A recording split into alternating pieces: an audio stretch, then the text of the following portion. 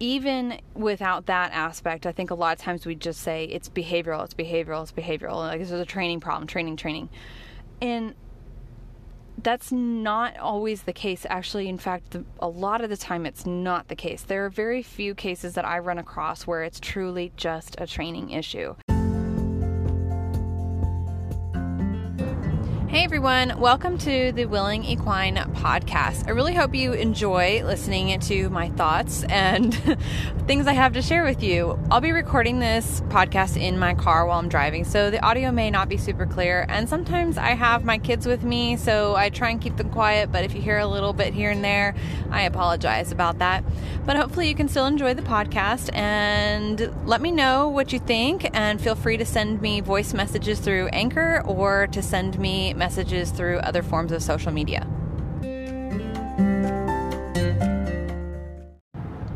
So I had an experience the other day that I thought I would share with you guys because I thought it was a really great learning experience slash just relatable. I don't know. It was just a really good story to share because it's a very practical application of, and it had a lot of little like inner stories and learning experiences within the larger one. So, but you have to bear with me because this is a story that took place over an entire day. So it's going to take a little bit to get through the whole story, and I'll take little moments to kind of share with you that story that happened, the learning experience that happened in the moment right then. And then at the very end, we'll talk about the entire learning experience and how we can take this and relate it to other aspects of our lives with our horses. So, to set the mood, the image, whatever, I'm not a great storyteller, but this is particularly centered around my mare, Tiger. So Tiger, for those of you that don't know, she's a beautiful, I think she's about 14 years old now, buckskin and white paint mare, registered paint mare, and she's very quarter horse like built, very stocky and everything. And she's the mare that made a huge shift in my way of working with horses. She was the one that really pushed me to try working with positive reinforcement. She changed everything. So she's my game changer horse. You have a few of those in your lifetime, the ones that just change everything for you, and I'd say she's my second one. So I had one that was a huge game changer for me. They all teach me so much, and they're all make major impacts in your learning experience and how you interact with future horses, and you all of them, and I appreciate all of them for that. But there are just those few horses that just, it's like they're the nail in the coffin kind of situation. Like all the other horses may have made impacts or been leading up to this point, but then you find that horse that's like the horse just forces you to make that change. The horse forces you to look somewhere else, to do something differently. And so she is one of those horses for me. So really the idea behind the Willing Equine and all that, you can thank her for that, because that was the message that she drove home for me, is that it's not enough just to have a horse that's obedient or a horse that wins ribbons or rides under saddle. That I also want the horse to be a willing participant in the training and in our relationship together. So anyway, maybe one day I'll do an entire podcast about her and that journey together. I've talked some about it on Mosey Truitt's podcast, In the Spirit of Horse. I think it's episode 31 if I'm not mistaken, but it has my name on it, and I'm talking with Mosey, and it's called something about improving your relationship with your horse practically right now without giving up everything else. So that's a great episode to listen to. It's pretty long. It's like an hour or something. But anyway, I'm off on a tangent. So in that podcast, I share a lot about Tiger and I's journey together. So if you want to check that out, go ahead. I encourage you.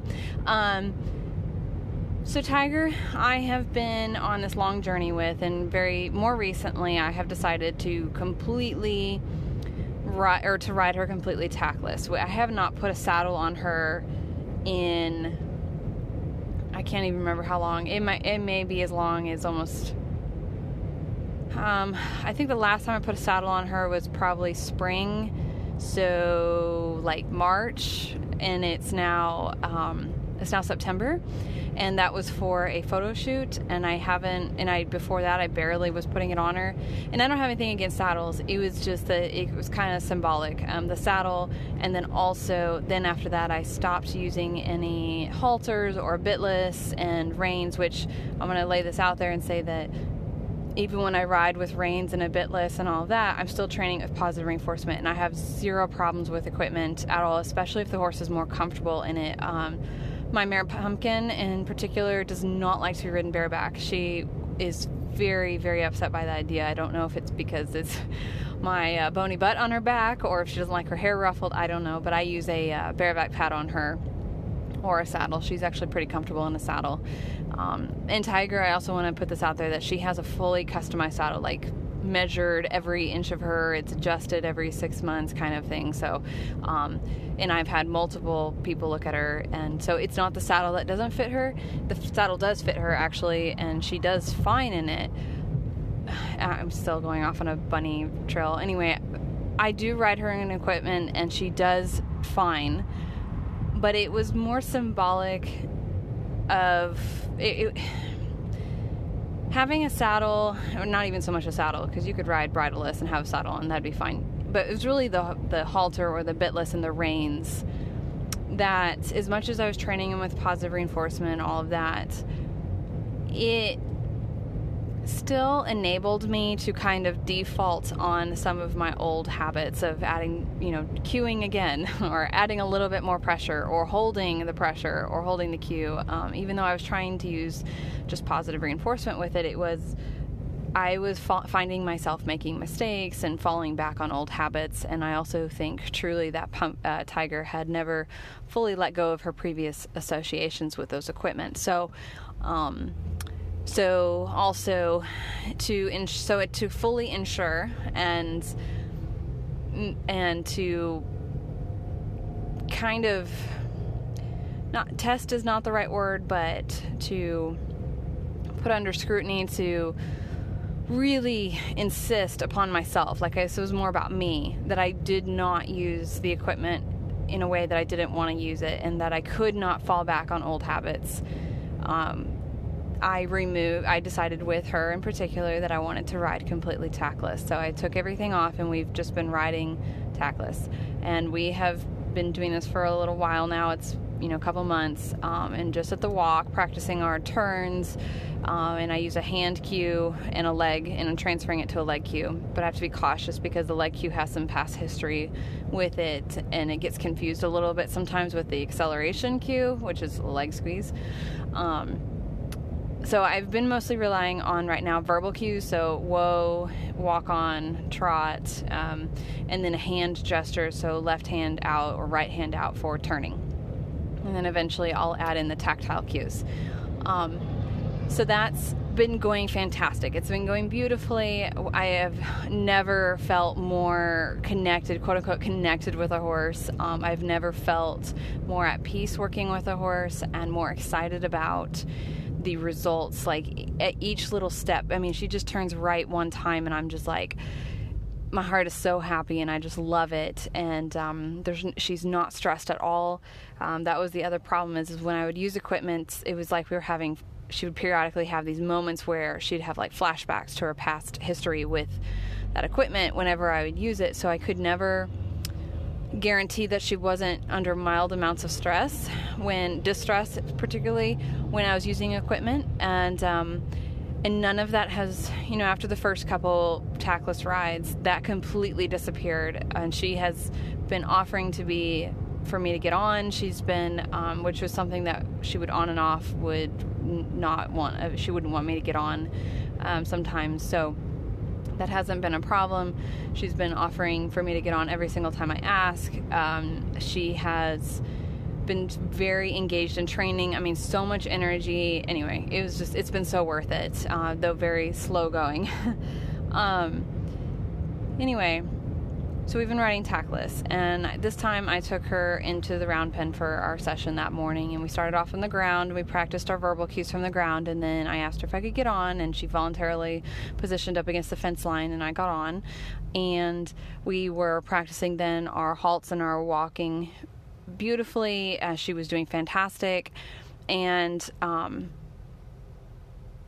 then I decided that maybe this was the time to ask for a trot, and this would be the first time I've asked her to trot tackless, and it was something that I was waiting for the right moment, because I also had to be in a good place for it, because in our history, she would start trotting and then continue to accelerate, and it was like she would completely check out, that her mind would just kind of leave the building, and then I'm just up there as a passenger, and then she'd start like crow hopping a little bit, and then eventually might turn into full bucking, or rearing, and eventually bolting. So in the very early days, that's what I would experience every time I got on, is that anytime I asked her to walk or move or anything, actually when I first bought her, she could not even walk under saddle, or she could, but she was trained not to. They had just gotten on her and taken off at trots or loping, and so she never really learned how to walk under saddle, so I had to teach her that. And then it was just been a long process of teaching her that walking is okay, be relaxed. And then it was very much became about, okay, now trotting is a relaxed process. It's not a runaway. You're not going to get disciplined for this or that or whatever. I'm not going to pop you in the face. I'm not going to pull you into hyperflexion, which is everything that had been done to her. So just reconditioning, having a rider on at a trot took a really long time, and I feel like the process would have taken way less had I started with where I'm at now. But she's the one that has taught me. She's the one that has pulled away the layers, has peeled back the onion, has refined my skills, taught me so much. She has stripped away every bit of sense of control that I've held on to, little bit at a time. Every time I know whenever something starts to go haywire, I start to look at where I'm trying to control her. And as soon as I get rid of that, like that sense of trying to control her, we're fine. Everything, it just is right as rain. Like, it's just beautiful again. But anytime I try and control, it all goes crazy, and she starts to stress, and then it becomes dangerous, and so on. Well, actually, the dangerous aspect hasn't been present for a very long time, but in the beginning, it was. So this was a huge step for us, a major step, that I was going to ask her to trot verbally only, and be tackless on her. And I can't even explain to you the feeling of when she voluntarily, verbal cue alone, picked up that trot with me on her. And it was the most beautiful trot, and she was stretchy and big and just moving, it was just amazing. I mean, her trot is amazing. But I asked for a whoa, and we had no brakes. So she was we're trotting, and I was excited, and she was excited, and there was no stress from what I could tell. She wasn't rolling her head, she wasn't crow hopping, she wasn't doing anything. But she just lost, the whoa wasn't existing at the trot. So I decided to dismount while she was trotting, and because I knew what would come next, which would be her speeding up, and then possibly her getting distracted or crow hopping or anything that could come. And I say I know that. I don't actually know that that's what was coming next, but I kind of expected it to, just from my learning history of interacting with her. So I didn't want to be afraid. I didn't want anything to happen, so I just kind of slowly dismounted off the side of her, which is great about riding tackless, is that's really just not a big deal. Like, I landed on my feet, just walked next to her. It wasn't a big deal, except for the action kind of startled her a little bit. When I think it would have been fine, except for my foot caught on her back as it was coming off, and it kind of startled her a little bit. Unfortunately, that's not something that I've practiced a lot of, emergency dismounts, so I definitely, so here's learning. So here we already have a bunch of learning experiences. We have one being that if I plan to utilize dismounts while moving. I need to practice that more at the walk first before I attempt to try it at the trot. Obviously, this was a circumstance I wasn't prepared for, and so learning experience for myself. So definitely, if you're listening to this podcast, that's something I recommend to you, especially if you're going to be riding tackless, is practice dismounting first at the standstill, then dismounting at the walk, then dismounting at the trot, and so on, and maybe have a handler and second person on the ground to help keep the horse moving and confident while you dismount. So that's first learning experience. Second learning experience is I probably should have just waited it a little bit longer and I tried the whoa twice, but I think maybe if I had given her a directional cue, like put out my right hand, or I don't even know why I didn't even think of it, I could have just brought out my click. She would have come to a stop if I had clicked, but I wasn't thinking about that. I was starting to get a little bit worried, so my reactions were not exactly as I had hoped they would be, so I could have clicked and brought her to a stop. Thinking back on that in hindsight, that was kind of dumb not to do, but that's one of the beautiful aspects of training with clicker training and positive reinforcement is you have an emergency stop in your pocket, even if you're tackless, and it's a positive experience for the horse. So it doesn't even have to be this thing where you whip around the rein and you pull them up to a stop. It can be a really low stress and positive experience for both of you if you just clicked. Now, technically, yes, I would have been reinforcing her continuing at the trot, even though I'd asked her to stop, but in taking into consideration everything that was happening, that would have been the safer option. So learning experience there.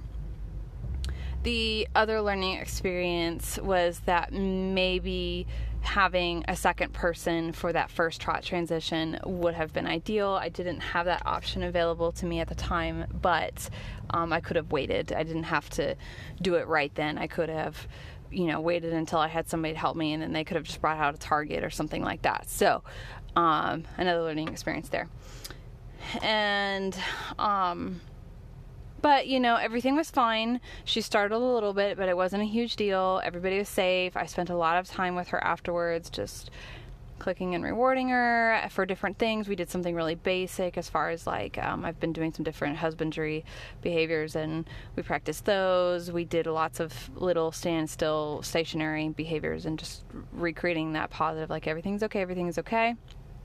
But then I asked her if I could get back on again, because I really wanted that not to be the last time I was on her before she went back. And it wasn't like I was trying to win or prove. I just literally wanted to say, look, it's okay if a human's on you. I didn't want that to be the last experience. And I was just planning on just sitting there and maybe even just asking for a walk, and lots of reinforcement for that, and then getting off, not trying the trot again.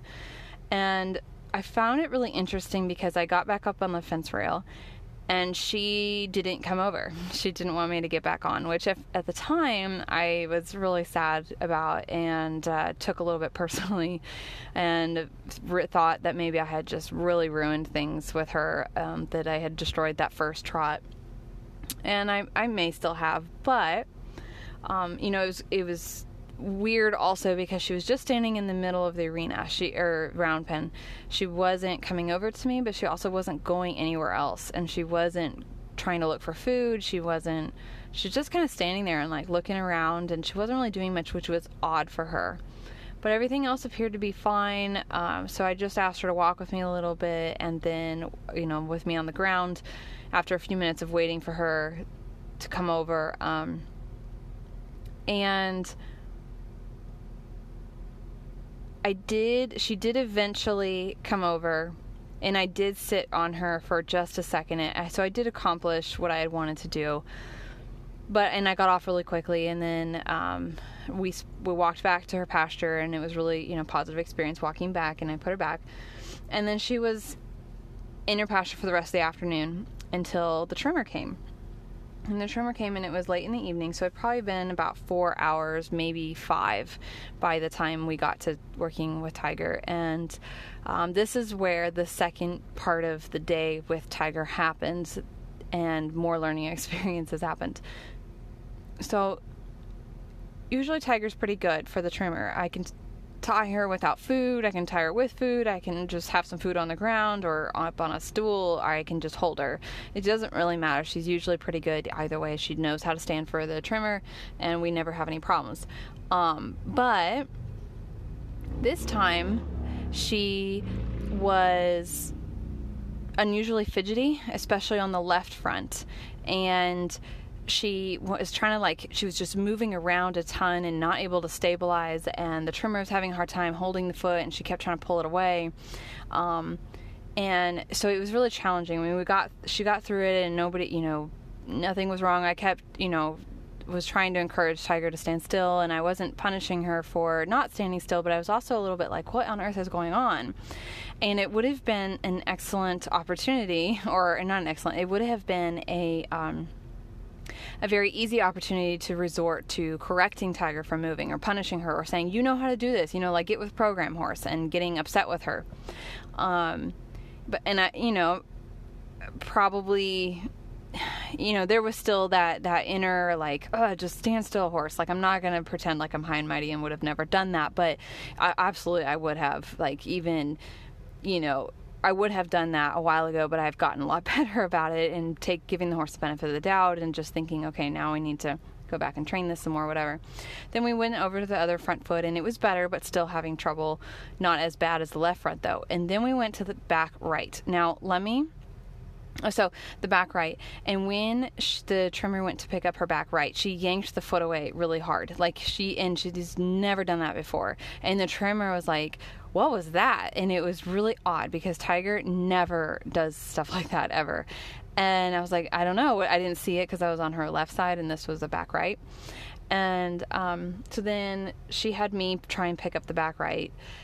And I tried, and it was weird. It was like her stifle was locking, and she was like jerking it, and she didn't appear to be angry or upset or frustrated or anything. She was just not able to hold that or lift up that back right very well. And long story short there, we ended up not messing with her back legs. She was going to come back a different time and do her back legs, but it became obvious of why she couldn't stabilize to hold out her left front, because her back right, which is that diagonal pair, could not stabilize her to have that left front up. She needed to support herself on the left front because she was taking weight off that back right. And then also so the right front was still a problem because, she's just down to only basically 3 legs, and we're trying to take away one of them, so it puts her down to 2 legs. But it made sense why the left front then would be more difficult because it was that diagonal pair. And what was even more interesting is that when I did the emergency dismount from Tiger earlier on that morning, I did it on the left side, and she shied away to the right side away from me. And so now I'm thinking that, and I'm pretty confident that what happened is when she shied away, and it was very short and brief, it wasn't this huge drama, it was just she just did a sudden startle to the right away from me. You know how horses can kind of just like suddenly be to the side. She did that, and then she didn't want me to get back on, and she didn't really want to walk around, and she just stood in the middle of the round pen, but she wasn't limping, and I didn't notice anything at the time, but obviously she had tweaked something really strongly, but it wasn't really stiff yet because I think it was a muscle, and you know how those things can set in over time as they get stiff. She may have pulled something, and then it showed up later when we were trying to do the trims on that back right, and it made sense then that she was having trouble having her feet trimmed. And it's been 2 days now. Let's see, that was on Tuesday, Wednesday. Yeah, so it's been 2 days now since that happened, and she's still very sore, but she's now just able to start picking up that back right and hold it briefly and put it back down. Anyway, so, and I've been, we've been taking care of it. I've got all the medical aspect and the therapy and all that under control. But I thought this was a really good example of how your horse's entire life and every situation they're involved in and every moment that they're involved in impacts the next, and then it impacts the next, and then it impacts the next, and how things that look like training problems or the horses being disobedient or not wanting to do something that we want them to do are often a result not of the horse. Well, never does the horse just do something to be spiteful. That is 100% straight across the board. They just don't have that ability, as far as we know. But even without that aspect, I think a lot of times we just say it's behavioral, it's behavioral, it's behavioral. Like, this is a training problem, training. And that's not always the case. Actually, in fact, a lot of the time it's not the case. There are very few cases that I run across where it's truly just a training issue. And especially if your horse has been able to do it in the past. If you ever feel yourself tempted to say, come on, horse, I know you know how to do this, then there's probably something else going on, because they do know how to do it. Then probably, hopefully your statement is accurate. And then there's another factor that they can't tell us. Like, Tiger couldn't tell me when we were in the round pen and I was asking to get back on her that she hurt herself when she stepped aside. There was no blood, she wasn't limping, whatever, but she was in pain somewhere. It just hadn't set in all the way yet. Like, it wasn't just this acute pain yet. It was just the beginnings. It was just oh crap, that hurt. Like, what did I just do? Kind of more, I think it was more like when you sleep wrong, or when people who throw out their backs, maybe like sometimes it doesn't sink in right away. It takes time, and then it just gets worse, and then it gets stiff, and you're sore, and you're like, oh, like, and especially if you sleep on it, or if you stand around for a while, and then you start to try and move, and it hurts even more then, or the next day it hurts more. It was probably one of those situations, and it just got progressively worse as she wasn't moving, or as we asked her to do more or do other things. So when I talk about not punishing a horse, when I talk about it not being a training issue, when I talk about giving your horse the benefit of the doubt, this is the type of scenario I'm talking about. Her not holding up her left front had nothing to do with the trimmer. It had everything to do with the fact that she couldn't balance herself, and that her back right hurt her terribly. Her not wanting me to get back on had nothing to do with a personal. She wasn't trying to be spiteful. She wasn't just like, well, geez, you did that crazy dismount and now I hate you and this is the end of the world. It was well, shucks. I'm trying to keep it PG. That hurt when you dismounted. I spooked and I hurt myself, and I can't tell you that right now, but something is hurting me, and this is not a personal, it's not personally reflective against something I did. It's not this deep trauma. It was just that, like, something happened, and she needed time, and she needed to rest, and she needed to heal. And her best way of being able to communicate to me that was not coming over, not voluntarily asking or letting me get on. And this is also why it's so valuable to give your horse a choice, and to allow them to say no, and to not force them. Because if I had just looked at this as a training issue, and if it was something where I needed to win and needed to prove to her that, I need to get back on. If I tell you to get on the mounting block, I must get on. If I had gone in with that mentality, I could have done a lot of damage to her. Like, a little tweak could have turned into a major injury. So by giving her choice, by giving her control over the situation, by allowing her to communicate with me that something was wrong, that she didn't want to come over and have me get on, and also by me, even once she did, say, okay, you can come, you get on, like, for whatever it is. I think she was trying to, I'm not exactly sure why she eventually said I could get on. But likely I'm thinking that she kind of processed through what was going on, and maybe it wasn't hurting too bad right then, so she was like, okay, we'll try again. Or maybe she just wanted to trust me and say, okay, I'm a little uncomfortable right now, but I'm gonna trust you. So that's why it would be so important for me to recognize that thing just happened, and just because she came over and said I could get on, that long delay and her saying that I could get on when usually she offers it right away, tells me that I needed to be very, very, very cautious, and I needed to decrease the criteria, my expectations, a lot, and let her communicate and continue to communicate and continue to have a choice, because otherwise I risked doing a lot of damage to her. I probably could have asked her to walk on again. I probably could have asked her to trot again, but I could have damaged her also by doing that, and I could have also made that whole experience a really bad one, because I would have done more harm, and I would have asked her to trot with me while in pain, which would have created a bad association with trotting with a rider and being in pain. So yeah, like this is just a big, long, I experience these kinds of stories and these kinds of learning experiences on a day-to-day basis, and I have a lot of them, but this was